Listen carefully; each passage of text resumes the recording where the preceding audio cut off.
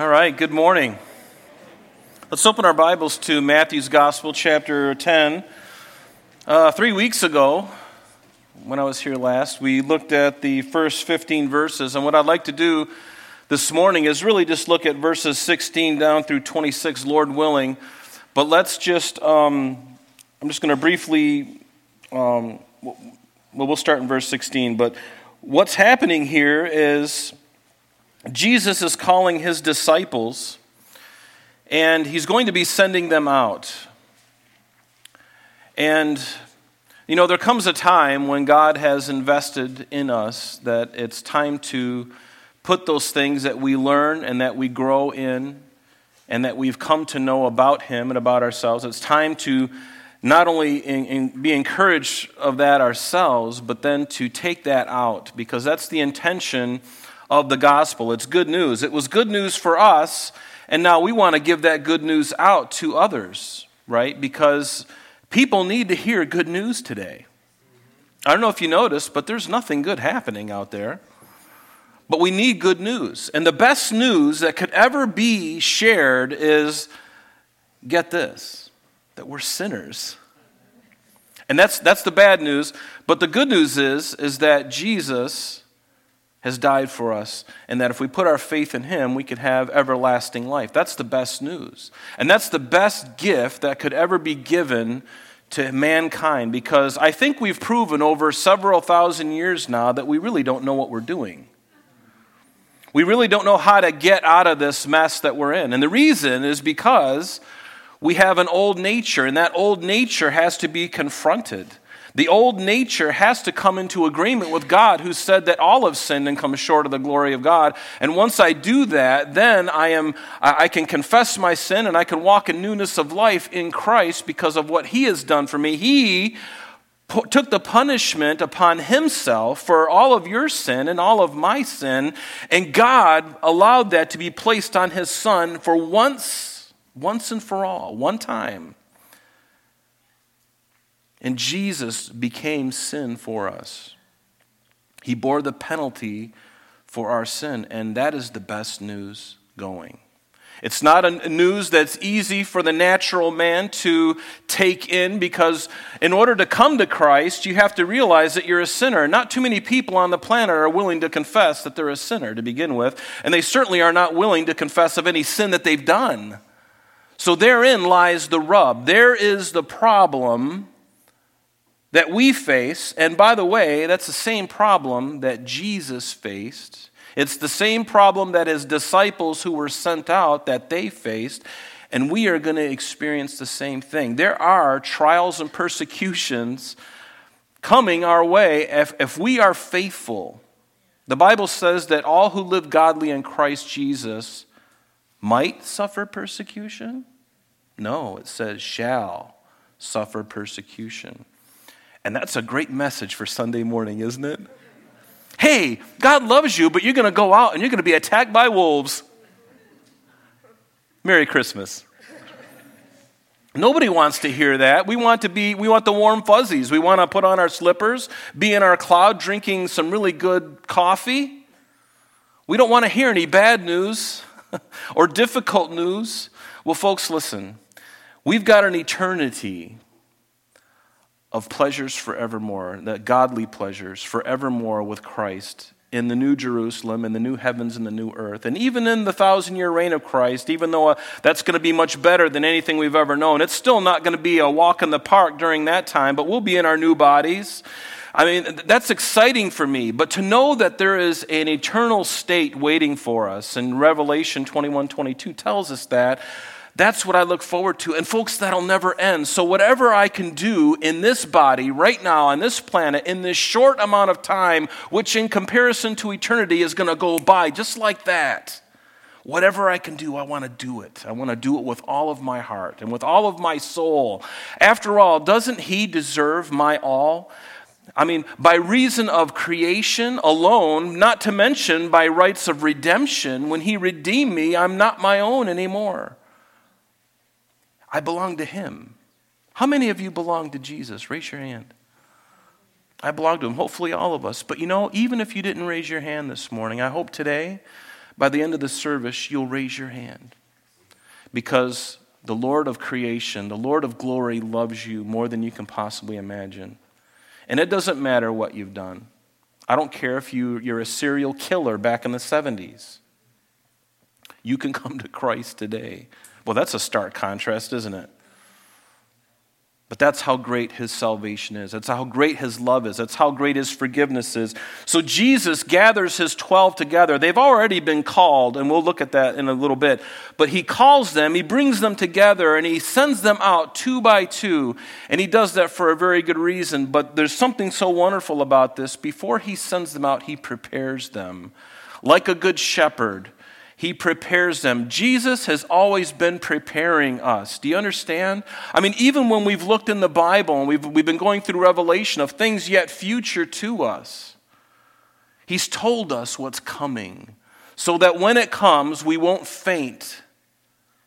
I love that about him. Can you imagine living in the world, seeing what's going on and knowing the end of it all, and certainly seeing things ramping up, and it's looking we're getting there, folks. Jesus could return at any minute for the church. And I hope you're hanging on that, because that is the blessed hope. That's what I'm looking for. That's the next thing on the prophetic calendar, is the rapture of the church. So looking forward to that. But he prepares us. He told us in advance what's coming, that we wouldn't be afraid. And then, before he sends his disciples out, he tells them, by the way, guys, it's not going to be a walk in the park. You know, when I got saved, I went and told everybody I could think of, my family, friends, everybody. And I thought there would be this wonderful, like, everybody picking me up on their shoulders and going, we believe. And, and I'm so excited. And I am, and I was. And then to realize, as I start talking, I don't get the response that I'm hoping for. Because God had filled me with his Spirit, because I was born again, my eyes and my understanding were open, and I'm looking out at people telling them the truth, and they're looking like, we want the old Rob back. I don't want this new Rob. I don't want Rob 2.0. I want Rob, Elmer Fudd here. I want Rob 1.0. No, I want Rob 1.0. I want that dirty, sneaky scoundrel, rotten sinner. I want him back rather than this other guy. And it didn't happen the way I thought. And Jesus tells his disciples, same is true for you guys. I hate to say it. If they hated me, they're going to hate you. If they crucified me, they're going to crucify you. But I've given you all power, and I've given you everything you need to accomplish it. And it is my great joy, and isn't it yours as well, to discover the will of God for your life and then go out and do it with all of your heart? So let's read verse 16. So he calls them, he prepares them, he tells them what's coming. And then he says, behold, verse 16, I send you out as sheep in the midst of wolves. Thank you, Jesus. Therefore be wise as serpents and harmless as doves, but beware of men, for they will deliver you up to councils and scourge you in their synagogues, and you will be brought before governors and kings for my sake, as a testimony to them and to the Gentiles. But when they deliver you up, do not worry about how or what you should speak, for it will be given to you in that hour what you should speak. For it is not you who speak, but the Spirit of your Father who speaks in you. Now brother will deliver up brother to death, and a father his child, and children will rise up against parents and cause them to be put to death. And you will be hated by all men for my name's sake. But he who endures to the end will be saved. And when they persecute you in this city, flee to another. For assuredly I say to you, you will not have gone through the cities of Israel before the Son of Man comes. A disciple is not above his teacher, nor a servant above his master. It is enough for a disciple that he be like his teacher, and a servant like his master. If they have called the master of the house Beelzebub, how much more will they call those of his household? Therefore, do not fear them, for there is nothing covered that will not be revealed, and hidden that will not be known. Father, we thank you for your word, and Lord, how you just bring us to an end of ourselves, Lord. Thank you for loving us, and just prepare our hearts, Lord, and send us out. In Jesus' name, amen. Notice back in verse 1, I just want to quickly review the first 15 verses. It's been 3 weeks. So notice in verse 1, he called his 12 disciples to him, and he gave them power, notice, over unclean spirits to cast them out, to heal all kinds of sicknesses and all kinds of disease. Now the names of the 12 apostles are these. Now I want you to notice the order and how he orders them, because that's significant. The names of the 12 apostles are these. First, Simon, who is called Peter, and Andrew, his brother. That sounds like a pairing right there, don't you agree?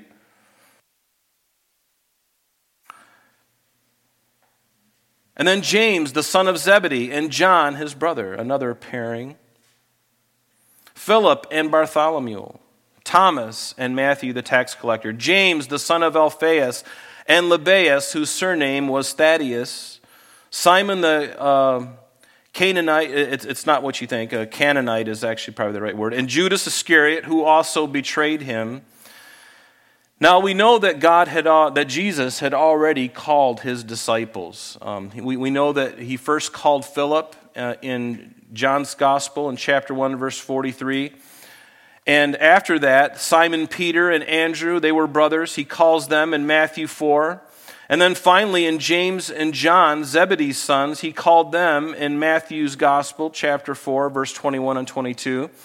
And then finally, fourthly, he calls Matthew, the tax collector, in Matthew chapter 9, verse 9. And then in Mark's Gospel, the previously named disciples are listed with the addition of a handful of more disciples: Bartholomew, the same as Nathanael; Thomas, the son of Alphaeus; Thaddeus, same as Lebbaeus; Simon the Canaanite; and Judas Iscariot. And then finally here in Matthew, all the above were put into a different order here in Matthew, but Peter is listed first, but Judas is always listed last.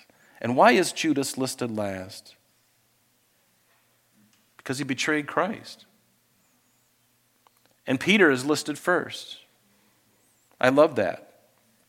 But notice that they were all in a certain order. They were in pairs. In fact, in Mark's Gospel, it tells us that he called the 12 to himself, and he began to send them out 2 by 2, and he gave them power over unclean spirits. And so why 2 by 2? Why didn't he just send out them all in one great big, group? That would be pretty intimidating. But notice Jesus doesn't need to intimidate anybody. He sends them out not 1 by 1. He sends them out 2 by 2. And why? Why 2 by 2? Well, perhaps there's a wonderful verse in Ecclesiastes that says 2 are better than 1, because they have a good reward for their labor. For if they fail, one will lift up his companion. But woe to him who is alone when he fails, for he has no one to help him up. 2 by 2, such wisdom in the pairing of people as they go out. Other possible reasons why Jesus may have done this, certainly for encouragement. When you're feeling down and you have nobody to talk to, isn't it nice to have somebody else there? And certainly God can be that comfort, and He is. He is that comfort for us. But when He sends these men out, He sends them 2 by 2, certainly for encouragement. And maybe He even, and I believe He did this, He paired them up according to His knowledge of their temperament, of who they were, how they would gel with one another. Jesus knew all of this about all 12 of them, and He knew who to pair up with who. And so He does that, and certainly for protection. There were still wild animals at this time, and if one is attacked by a wolf, the other one can beat him with a stick. If somebody's attacked on the road and trying to be mugged for their money or a sack of coins, the other one can fight the other one off. And certainly for accountability, as they would go through the different towns, they would be accountable to one another. And the things that they saw, both of them would see, and they would both give an account of those things that have happened, and certainly for strength. So going on in verse 5, it says, these 12 Jesus sent out and commanded them, saying, do not go into the way of the Gentiles, and do not enter a city of the Samaritans. And notice in verse 5 something really interesting. That Jesus, before telling them where to go, He tells them where not to go. He tells them where not to go. And why is that significant? Well, the Lord had a plan. He had a plan, and His plan is unique to each one of us. Our service to God is not cookie cutter, and neither was their service. It was going to be unique for each of these two men that would be sent out. And God works that way in us too. There's no two of us alike. There's not one of us alike the other. And God has a plan. And what it may look like in your life may be different from somebody else. And as much as the Lord might use us, He also knows what He wants to accomplish in each of our lives for our own growth as well. So it's not so much what we do for Him, but it's also what He wants to do in us. We minister and we also get ministered to. We should never think that we are the man or the woman swinging in on a vine and be the man or the woman of the hour to save some Aboriginal tribe in South America. That me, the powerful American who has it all together, I'm going to swing in on a vine and I'm going to save this Aboriginal group. Well, God may want to do that, but you may find yourself going to the jungle and getting malaria. And you may sit there for a week or two being nursed back to health by some tribal doctor before you share the life-saving gospel with that tribe. So you're ministering, but you're also getting ministered to. And very rarely is it just a one-way street. God is using you, but He's also working in you at the same time. It's a wonderful thing.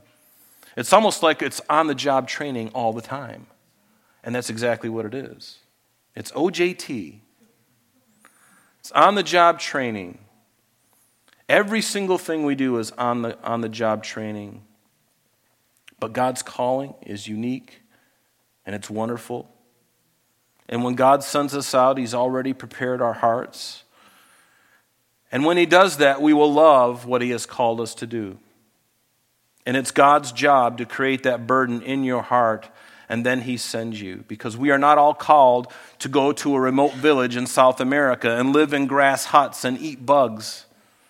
We're not all called to do that.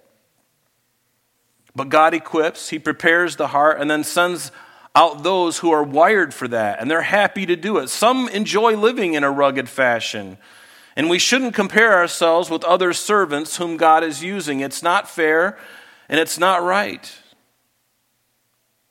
Don't worry if you don't have a propensity to do those things, because you don't need to worry about that. God's got it covered. He's got people who are fine with that kind of thing.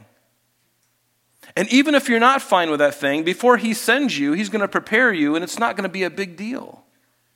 Because your overwhelming desire is to please Him, and you're going to love whatever it is that He's called you to do so much, it's going to be no big deal. It's not going to be a big deal. And you find yourself in this wonderful little bubble. And that's the mystery of God's calling. I think it's so wonderful. Is before I came to Christ, to think that I would be up here doing what I'm doing and pastoring a church, I would have laughed at you until I was at a hernia.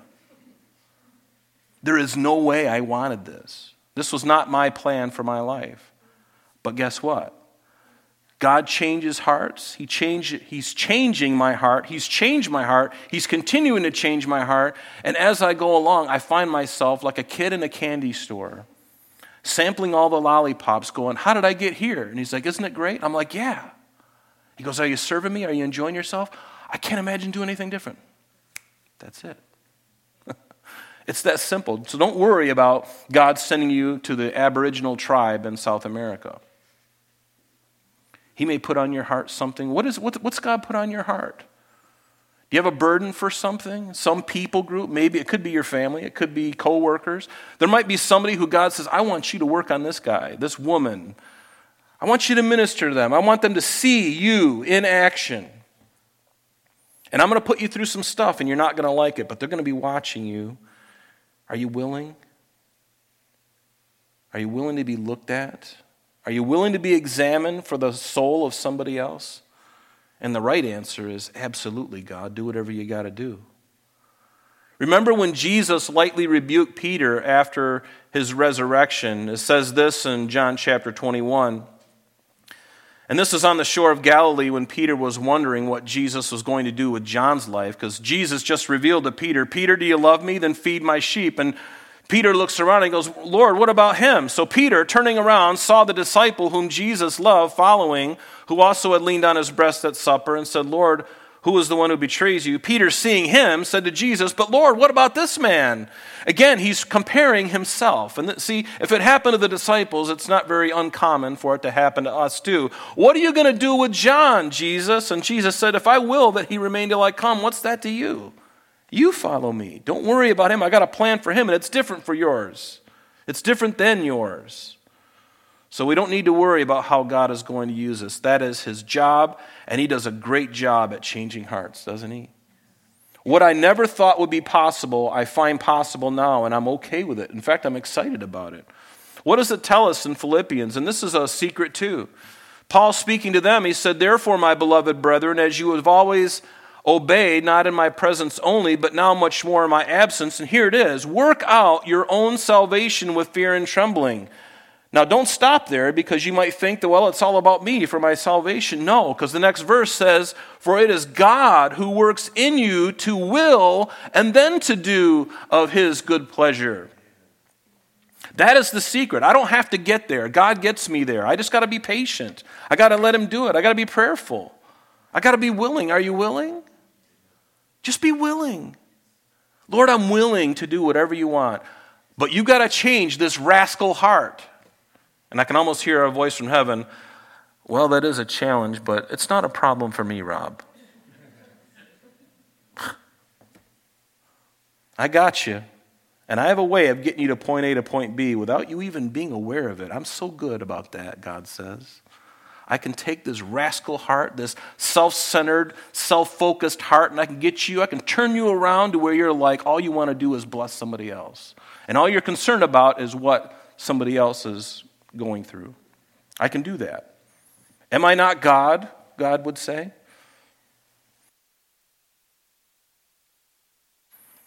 But I would encourage you to not do anything unless you have that burden and that calling.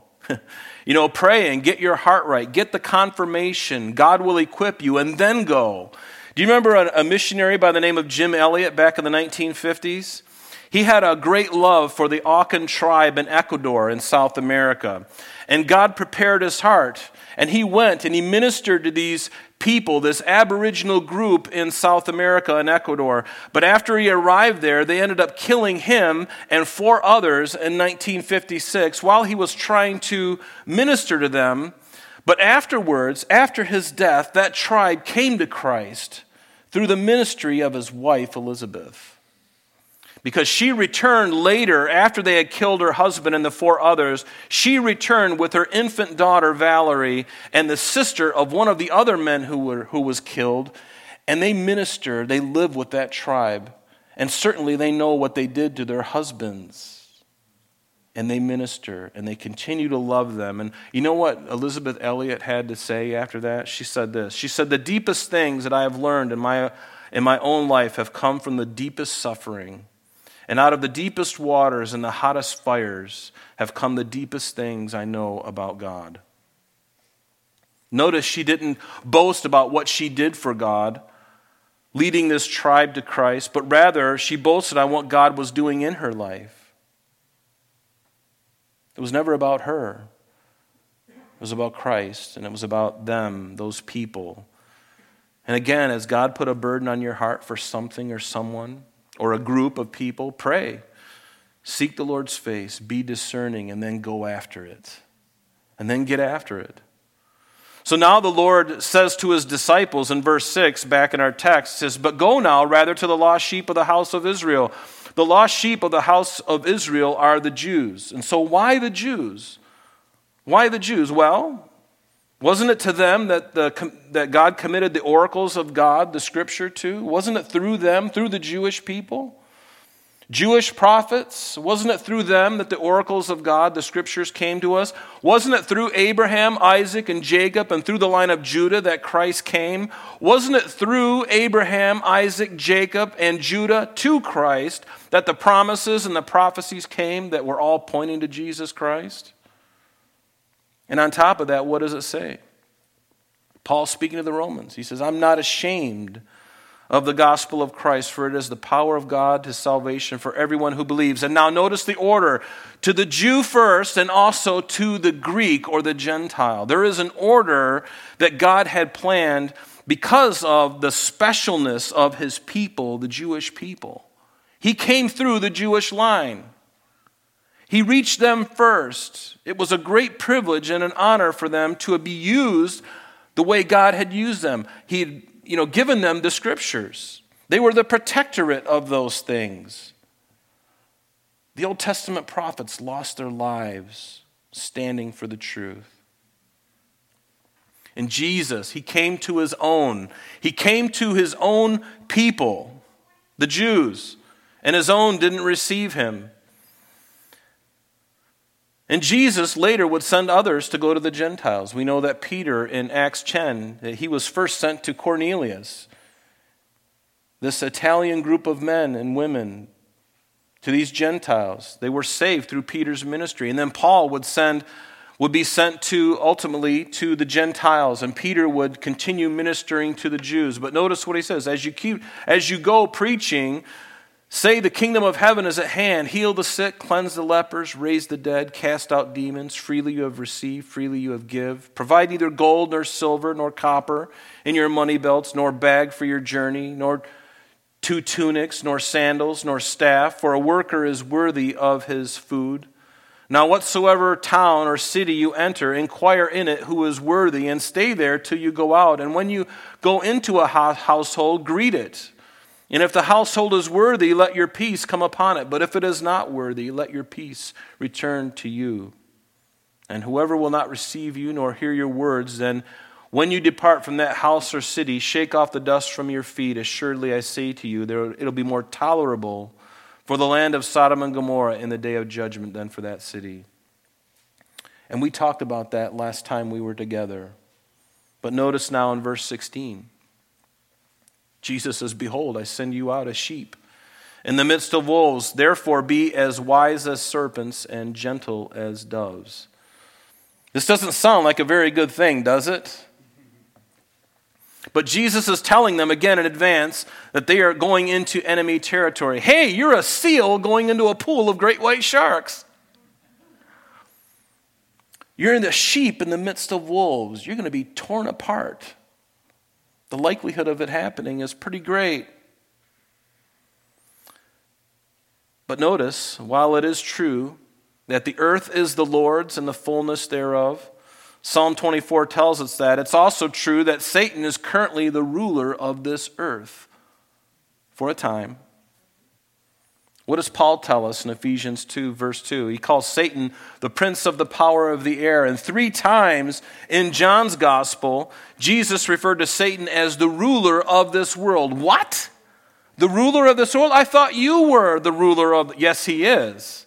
He's the maker of heaven and earth. He's allowing Satan for a time to have ownership, to have dominion over this world. And that's why you see such a glorious place right now in the world. Because Satan is having dominion over it. Isn't it a wonderful place? It just makes you want to have ice cream and sit by the fire and just relish in his goodness. No, there's nothing good about him. Everything is messed up. There's nothing good. Everything he touches turns to gravel, and it's mangly and mangy and old and moldy and ready for the fire. 3 different times in John's gospel. In John 12, verse 31, John 14, verse 30, and also in John 16, verse 11. But in John 14, Jesus says, I will no longer talk much with you, for the ruler of this world is coming, and he has nothing in me. So it ought not to surprise us when we minister in the world and we experience resistance and persecution. It ought not to take us by surprise. But we are truly in a spiritual battle. Do you feel it? Have you experienced it? Are you experiencing the spiritual battle for your soul? Even as a Christian, the devil can't have your soul, but what he can do is he can ruin your witness. He can take a man or a woman of God and he can totally get you in the flesh. If you're not careful and abiding in Christ, he will get you in the flesh and cause you to do certain things because you haven't yielded those things to God yet. And he will mess with you and people are watching. I can't believe you said that. I can't believe you did that. You call yourself a Christian. You're the one who gave me a Bible last Christmas and you put this thing in the front page, love you, brother. God bless you. Hypocrite, right? That's what the world tells us. And the devil wants to trip you up. He can't take your salvation, but boy, can he mess with your head. Boy, can he ruin you to the point where you have nobody wants to hear you. Nobody wants to talk to you anymore because you've blown it so much. Yes, you're going to glory, but you're kind of on a shelf because you've allowed these things in your life. And that's why we have to abide in Christ. But it is a spiritual battle. What does it tell us in 2 Corinthians? Paul speaking to them says, for though we walk in the flesh, we walk in the flesh. I'm flesh and bone and I walk in the flesh. We do not war according to the flesh. For the weapons of our warfare are not carnal, that they are mighty in God for the pulling down strongholds, casting down arguments and every high thing that exalts itself against the knowledge of God, bringing every thought into captivity to the obedience of Christ. That is the battle, folks. And it's been said that the first casualty in any battle is truth. And I believe that is true. Deception. Getting your eyes off the truth. Maligning the truth. Today, played out in Congress, the media, the public school board meetings, colleges, universities, courtrooms, and businesses all over this land, there is a battle for truth. And you and I have the truth. We have the truth. We have the truth here, and we have the truth in here because the Spirit of God indwells us. We have the truth, and the truth is a person as well. Jesus, didn't he say, I am the way, the truth, and the life, and no man comes unto the Father except by me. He says, I am literally the only truth. I am the only way. I am the only life. There is no other truth outside of God. In his word, there's no other truth. You've got it all, and we have the truth. So let them redefine marriage, and let them redefine gender. We have the truth. Because God has defined what marriage is. It's between one man and one woman. Yes, there are scriptures to back that up. Very easy to do. And it's between one man and one woman, and he made them male and female. There's a lot of scriptures about that too. He made them male and female. In Isaiah chapter 45, verse 18, for thus says the Lord, who created the heavens, who is God, who formed the earth and made it, who has established it, who did not create it in vain, who formed it to be inhabited. I am the Lord, and there is no other. Hallelujah. I am the Lord, he says, and there is no other. I don't know of any other Savior, he says. I love that area around Isaiah 45 and 46. Read through it because he boasts about himself, and it's so glorious because there's only one who can boast about himself because it's true. I know of no other Savior beside me. I, the Lord, am he. There is no one like me. I speak the end from the beginning. I speak of things to come before they come to pass. I do all these things. I am the Lord, the God who made thee. Wow. I think he's got the clout. You know, when you look at his curriculum vitae, looks pretty good. But God has the right by creation to do as he pleases for his purposes. So, who are you going to believe? Are you going to believe Mr. Fancy Pants, PhD from Harvard or Yale? Now again, if you've gone to Harvard or Yale, don't take offense to this because your heart is right, I'm sure. But not everybody's heart is right. And there's nothing wrong with education. But are you going to believe them who speak against the Word of God? Never cave into the lies and the deceptions that are in the world. Hold fast to the Word of God. And why do we do that? Very simply, the Word of God is living and powerful, Hebrews tells us. Powerful and sharper than any two-edged sword. Notice the fineness of it, piercing even to the division of soul and spirit. Where's the division between soul and spirit? I have no clue whatsoever. And any theologian that can tell you, well, I can tell you exactly how we parse this, probably not telling you the truth. Soul and spirit, good luck with that one. Or what about the joints and the marrow? Good luck with that one too. But the Word of God is a discerner of the thoughts and the intents of the heart. And there is no creature hidden from his sight, but all things are naked and open to the eyes of him to whom we must give account. I love that, don't you? In Ephesians 6, verse 10, the armor of God, We are in a spiritual battle, and the Word of God is our only method of offense. Everything else is defensive. Finally, my brethren, be strong in the Lord and the power of his might. Put on the whole armor of God that you may be able to stand against the wiles of the devil. For we do not wrestle against flesh and blood. We don't, do we? It can get that way. The world wants to fight, and they will use the only method that they know of, and that's through guns and knives and spears and bombs. That's all they know. But God, folks, you and I are the only ones who have tools of warfare that they can't even comprehend. But do we believe in those tools?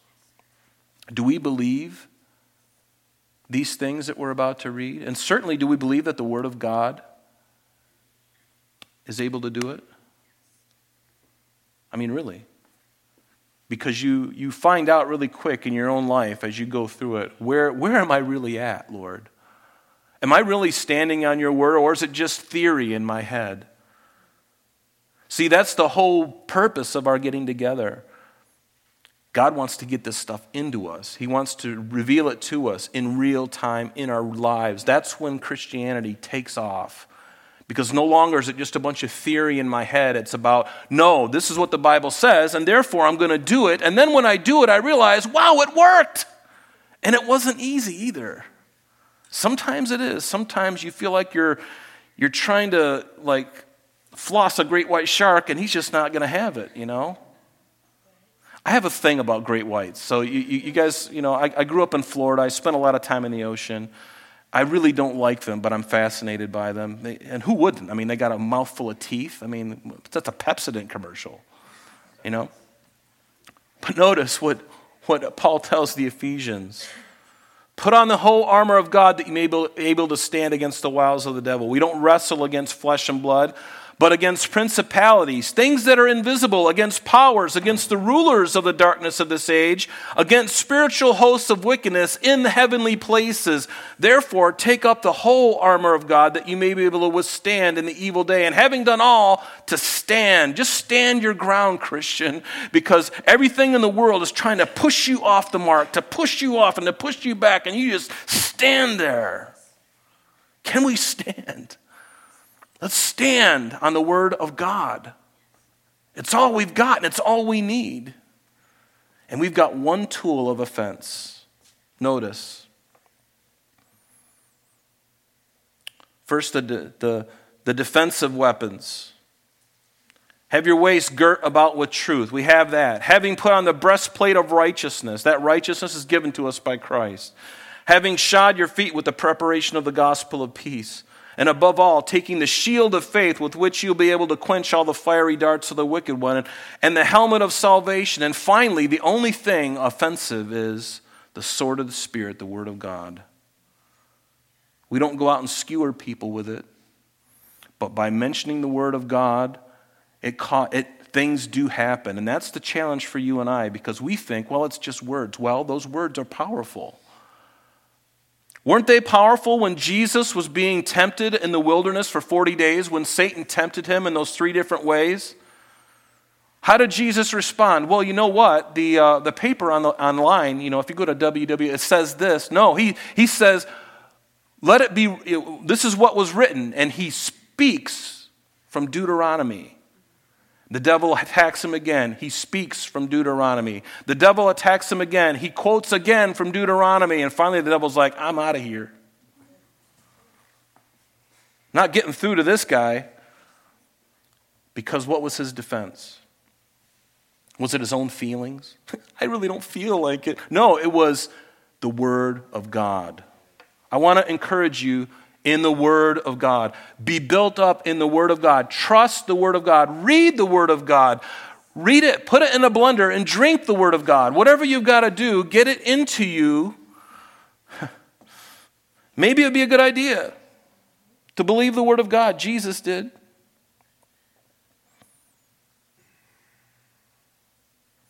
In Luke's Gospel, chapter 6, verse 22, Jesus speaking, remember the Beatitudes, he says, blessed are you when men hate you and when they exclude you and they revile you and cast out your name as evil, notice, for the Son of Man's sake.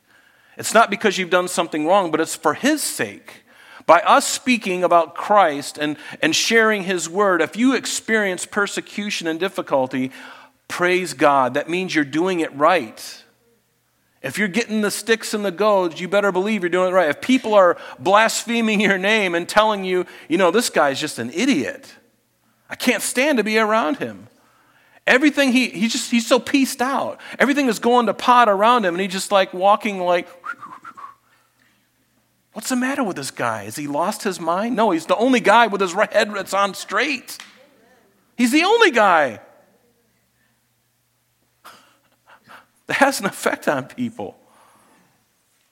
When you endure persecution, you enter into a great company of saints who have gone before you. And my hope is that my name and yours will be added to that chapter in Hebrews 11, the Hall of Faith. And at the very least, even if my name is not written there, I at least want to hear Jesus say, well done, good and faithful servant. Enter into the joy of your Lord. Don't you? Is there anything that I would not do for him?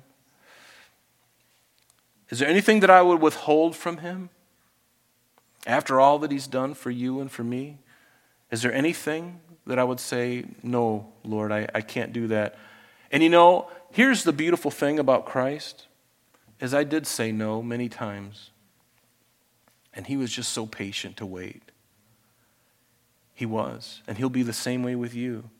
Now, I would encourage you to, when he gives those overtures, that you jump into the boat as quickly as possible. But if you're like, no, not yet, he's like, okay. I got some more work to do. And I can tell you firsthand that he's done that in me. And he still loves me, even though in the past I rejected him. And even as a Christian, I said, not yet, not yet. Nah, I got better plans. It's really not, biblically, I know it's not right, but that's how I feel. So I'm just going to push this stuff off to the side. I'll come back to that later. And God's going, okay, we'll see in a year. When that circumstance happens, and this is how wonderful he is, there's going to come a time, there's going to be an instance, there's going to be a consequence, there's going to be something that's going to happen in your life, and Rob, you're going to fall apart, and I'm going to tell you, I'm going to be right there for you, and I'm going to change your heart right at that moment, and then you're going to say, Lord, I was a fool for denying you. Even as a Christian, I was a fool for saying no. Will you forgive me? And he's like, of course I will. Of course I will. Now let's go get it. Let's get after it. Don't you just love that? Be wise as serpents and harmless as doves. Serpents have this persona of being cunning and wise, and perhaps it's because of their bodily movements. They seem calculating and they seem precise. They're just kind of looking around. Have you seen the intensity of a snake? You look at a snake and he's looking at you and you're like, are you going to strike or are you going to stay there for a while? And he's all coiled up and he's like slinking around and you're like, we're to be as wise as a serpent and cunning as a serpent, but gentle as a dove. Has anybody been attacked by a flock of doves? No, this is not Alfred Hitchcock where the crows are coming after you. Never did I see a white dove in that picture. It's crows. Never been attacked by a dove before. We're to be gentle and harmless as doves, and that's hard. It's hard because we live in a time where things are really desperate, and some Christians find themselves being pushed so much by what's going on in the world, they're tempted to go into the natural and take care of things in the natural. And folks, we have to be really careful about that.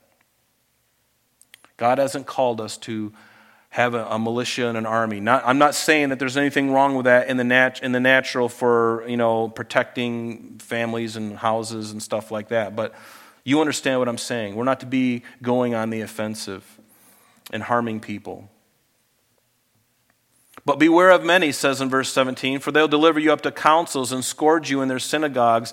This certainly happened to Jesus and Paul on a few occasions. And there are the expectations of going out, or these, are the expectations of going out into the world to proclaim and preach the gospels. The gospel, singular, not plural.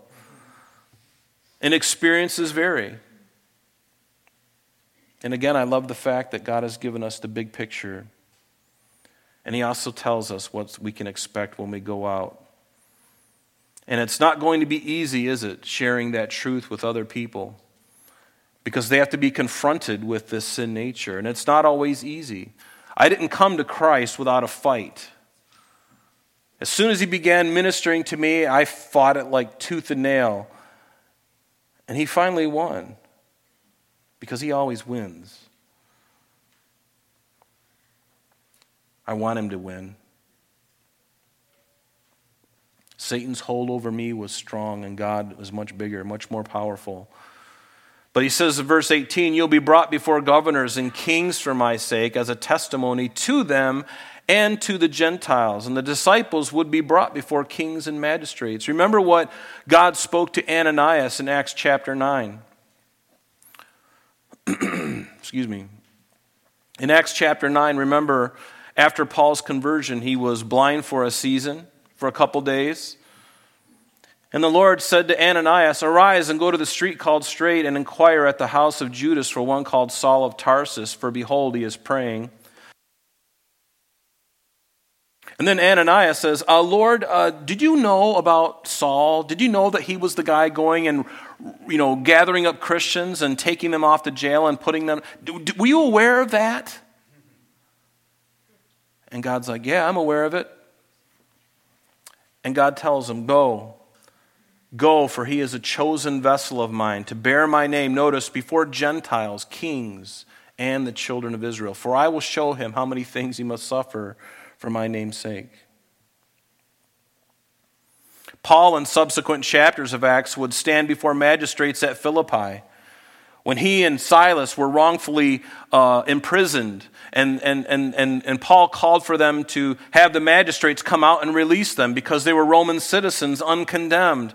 Paul would stand before the Jewish Sanhedrin in Jerusalem and stand before Felix in Acts chapters 23 and 24. And then he appears before Felix and Herod Agrippa in Acts 25 and 26 before finally being sent off on his last missionary journey to Rome to meet Caesar Nero, who ultimately would cut off his head. And God told him, didn't he tell Ananias? Isn't it funny that God told Ananias first? He didn't go to Paul and say, Paul, I'm going to send you before magistrates and governors and kings, and you're going to speak on my behalf. He didn't say it to Paul, first. He told it to Ananias. And I'm sure Ananias probably shared that same message. And Paul is like, you know what? For all that he has done in my life, I'm willing. Because did you see Paul's conversion? He was literally, this is what real repentance looks like. He's walking on his way to Damascus to rouse up Christians and take them to jail and to bring them before the Jerusalem council and have them put to death or imprisoned. He's walking, he's on his way, and God interrupts him and spanks him and sends him in the opposite direction. And Paul was so blown. His mind was, he's like, if this is Almighty God who I've been serving, this is Almighty God that I've been resisting, Paul, how hard is it for you to kick against the goads? I've been trying to get your attention, Paul. Do you understand? Got it now, Lord. You got it now. Whatever you say, I'm doing. And Paul repented. Immediately, he turned and he went the opposite direction, so much so that Ananias had to remind God, you remember this guy? He was killing people. I know, but go tell him that he's going to have to stand before magistrates and governors and kings. And by the way, he's going to understand what suffering is. But folks, we need to contend for the faith too. What did Jesus' half-brother tell us? Beloved, while I was very diligent to write to you concerning our common salvation, I found it necessary to write to you, exhorting you to contend earnestly for the faith which was once delivered to all the saints. The word contend, literally in the Greek, there's two different words, two different root words that make up this word in the Greek. And one of them is, it means to struggle or compete for a prize. Literally to fight and labor fervently or strive to obtain something with difficulty and dangers. That's what it means to contend. And when we contend for the faith, you better believe that there's going to be difficulties and sometimes even dangers. But we need to enter the battle for the truth of the Word of God. God didn't call us to a fight for a political party. But if we're going to fight for something, let it be for the truth of the Word of God. That is going to be the thing that trumps everything else. Sorry for the pun there. But it's going to be more important than anything else. Anything else. That is the thing that we need to be focused on. More than anything else. Certainly do those other things. They're important. Don't get me wrong. However, there's one that is more important, and that better be the A list. That better be the plan A in our lives. Amen? Stand on the Word of God. Make no apologies.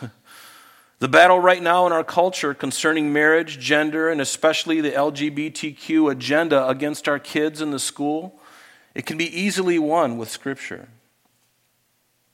We have the truth. We have the foundation. It's been around for a lot longer than any thoughts that they even had. But we have to be willing to stand on the Scripture, and we have to be faithful to proclaim it with boldness and not let anyone corner us, shame us with some kind of new data or the opinions of those with positions of authority, whether it be local, federal, or state authority. Don't let them corner you and say, you have to give in. No, I'm not.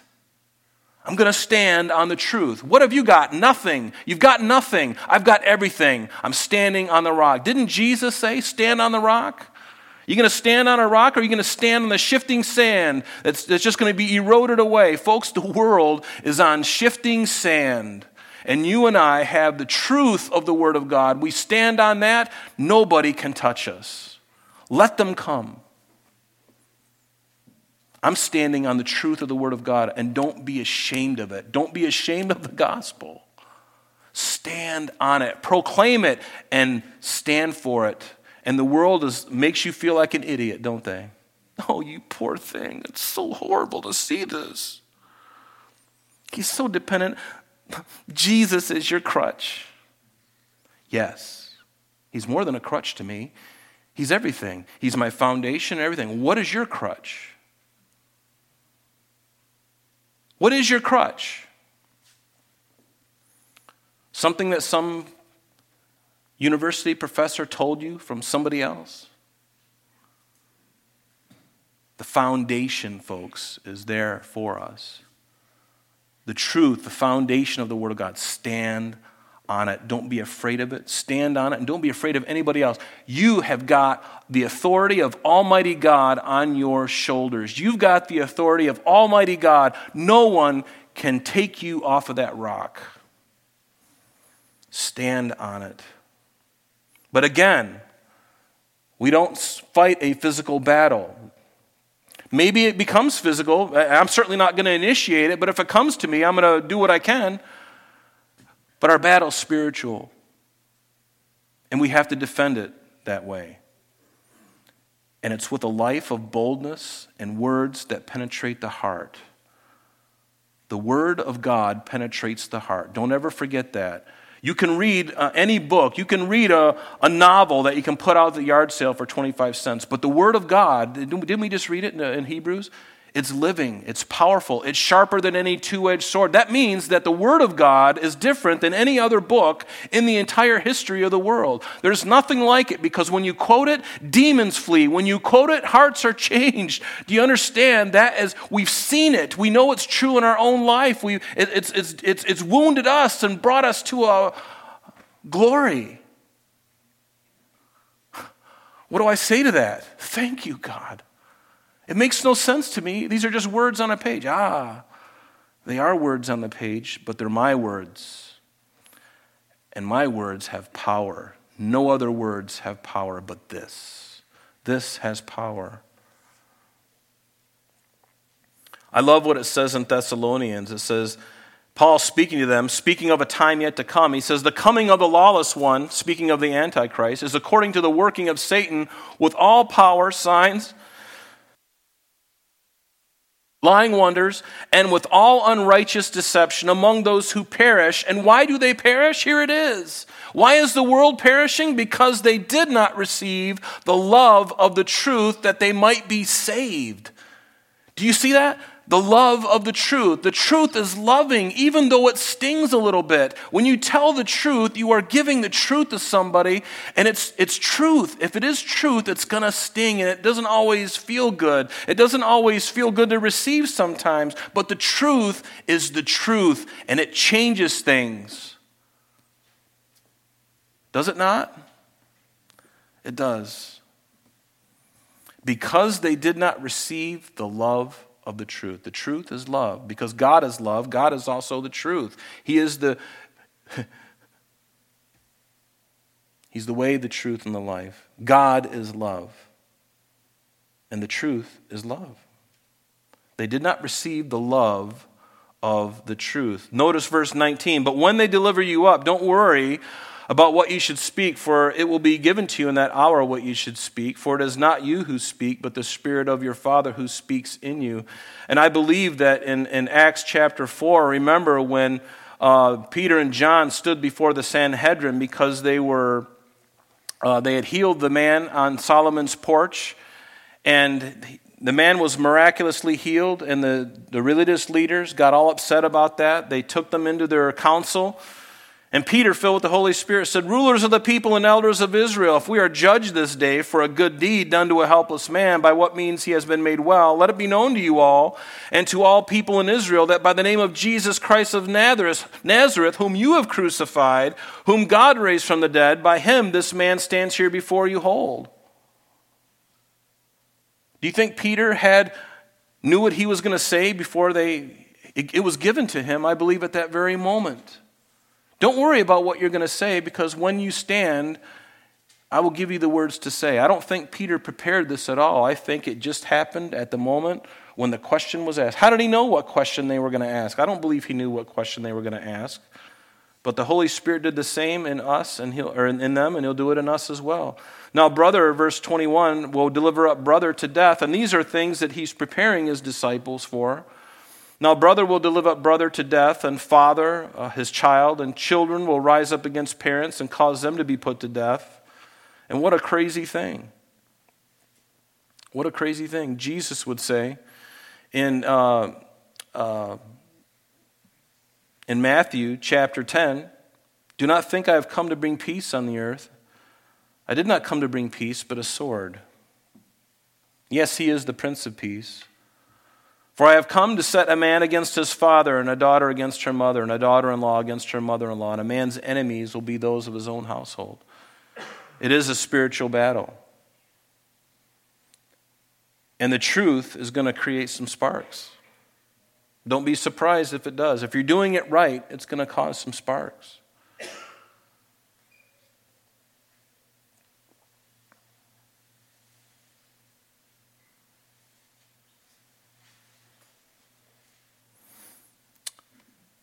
I also believe that this passage, this verse that we're looking at right now, verse 21, is also speaking of a time yet future to us in the Great Tribulation. Remember in Matthew 24, what did Jesus say in verse 9? Speaking to his disciples, and he says, "Then they will deliver you up to tribulation and kill you, and you will be hated by all nations for my name's sake. And then many will be offended and will betray one another and will hate one another." So it's not only something that is going to happen, guys, when you go out. He's telling us to his disciples, it's not only going to happen now, but it's also something that's going to happen yet future. Future generations, they need to read this because they're going to be in the thick of it as well. But this is not uncommon for a father to turn over his son and a son to turn over his daughter-in-law or whatever. The fanaticism of Nazi in World War II, one author said, the fanaticism of Nazi doctrines destroyed family ties, and indoctrinated children, they betrayed their parents, believing their duty to the state superseded filial devotion. This was slavery of the most detestable kind when love was sacrificed upon altars of nationalism, and honor, truth, and goodness became features found only in history books. It's not uncommon for this to happen. It happened in World War II. It's going to happen. It'll continue to happen. So don't be surprised, he says to his men before he sends them out, if these things happen in your family. For a man's enemies sometimes will be those of his own household. Not always, And you'll be hated, verse 22, by all for my name's sakes, but he who endures to the end will be saved. Notice that we're guilty by association. Because we belong to Jesus, we'll be guilty by association. Jesus said, if the world hates you, know that it hated me before it hated you. If you were of the world would love its own. Yet because you are not of the world, but I chose you out of the world, therefore the world hates you. And when they persecute you in this city, flee to another. And what did Paul say to Timothy? Yes, and all those who desire to live godly in Christ Jesus shall suffer persecution. It may be light in our country. We don't have like a great deal of persecution in our country. It may just be somebody disdaining you or saying things about you. You know, our affliction or our persecution in this country really hasn't been too awful like we see in the first century.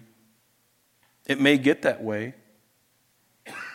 But in our country, because we still have one of the greatest country in the world,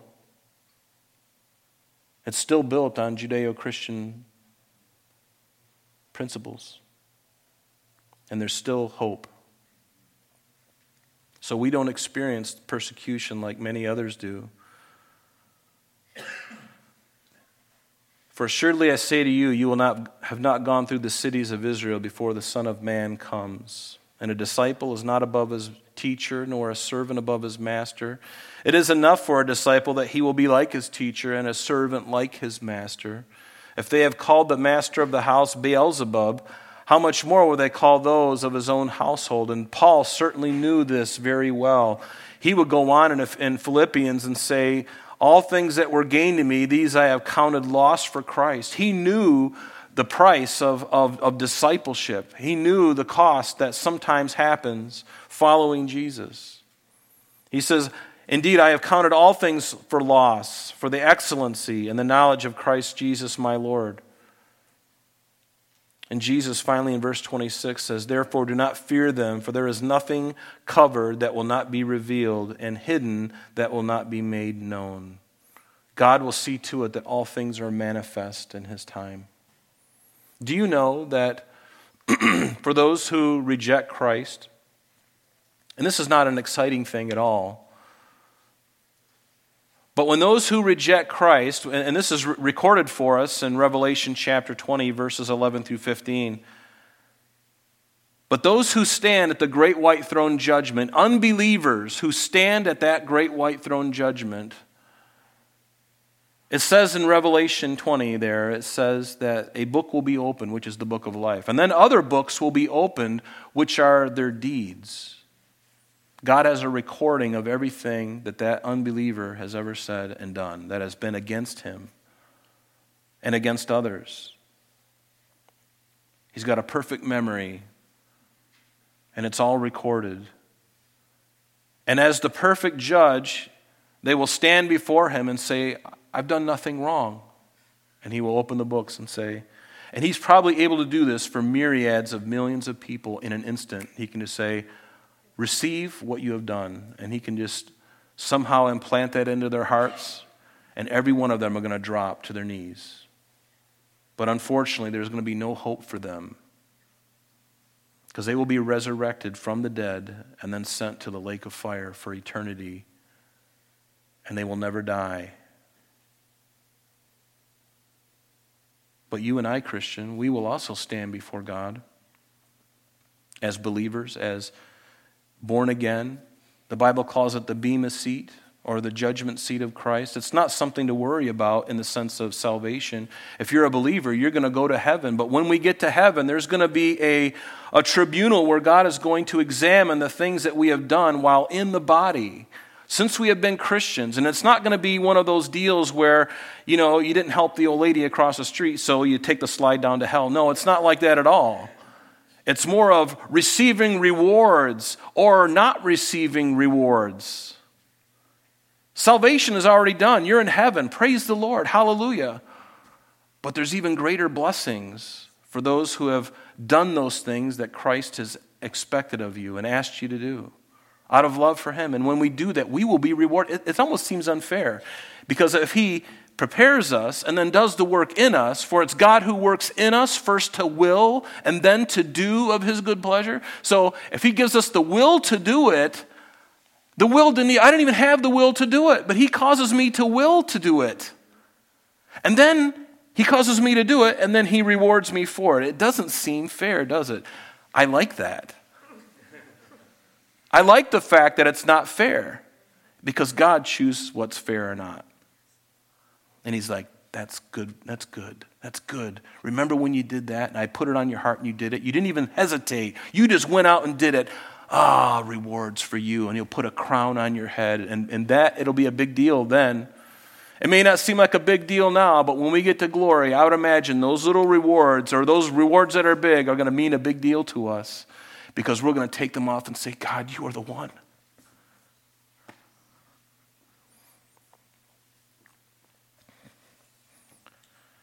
You were the one who caused me to will to do it, and even the grace to do it, and now I'm getting a reward. How's that possible? That is how good he is. Do you understand how good he is? Do you understand how much he loves you? He's a good God. You know what? And as a result of that, because he's so good to us, let's purpose with all of our heart this week and beyond. Not even just this week, but I would encourage you to take stock of your own life and your heart and say, God, I am done. I'm done with the stuff that I know is wrong. I'm done with this, and I'm done with that. And listen, if you fall into it again, what do? Do you have a pity party? No, you confess it and return from it. And if you fall into it again, what do? Throw in the towel? No, you confess it and you get back up again. And you continue going. And if somewhere down the road you fall into it again, what do? Throw in the towel? I'm just a mess. And the devil's going, yeah, you are a mess. No, you confess it and you get back up again. The righteous man falls 7 times and he gets back up again. Don't ever let him kick you and keep you down there. That's not God's heart. It's not his will. Regardless of what you feel, regardless of what anybody says, let the word of God be the truth and get up off the ground, confess it, and move on. And God will go. He's your biggest cheerleader. Isn't that wonderful? Is he the God of the second chance? Is he the God of the third chance? Is he the God of the 10th chance? I'm perfect, well, not a perfect example, but I am an example of someone who probably has over 100 or 200 chances. And he's done it in me. And he's done it in you too, because I know you guys are probably no better than I am, at least I think. Let's stand. Let's praise him.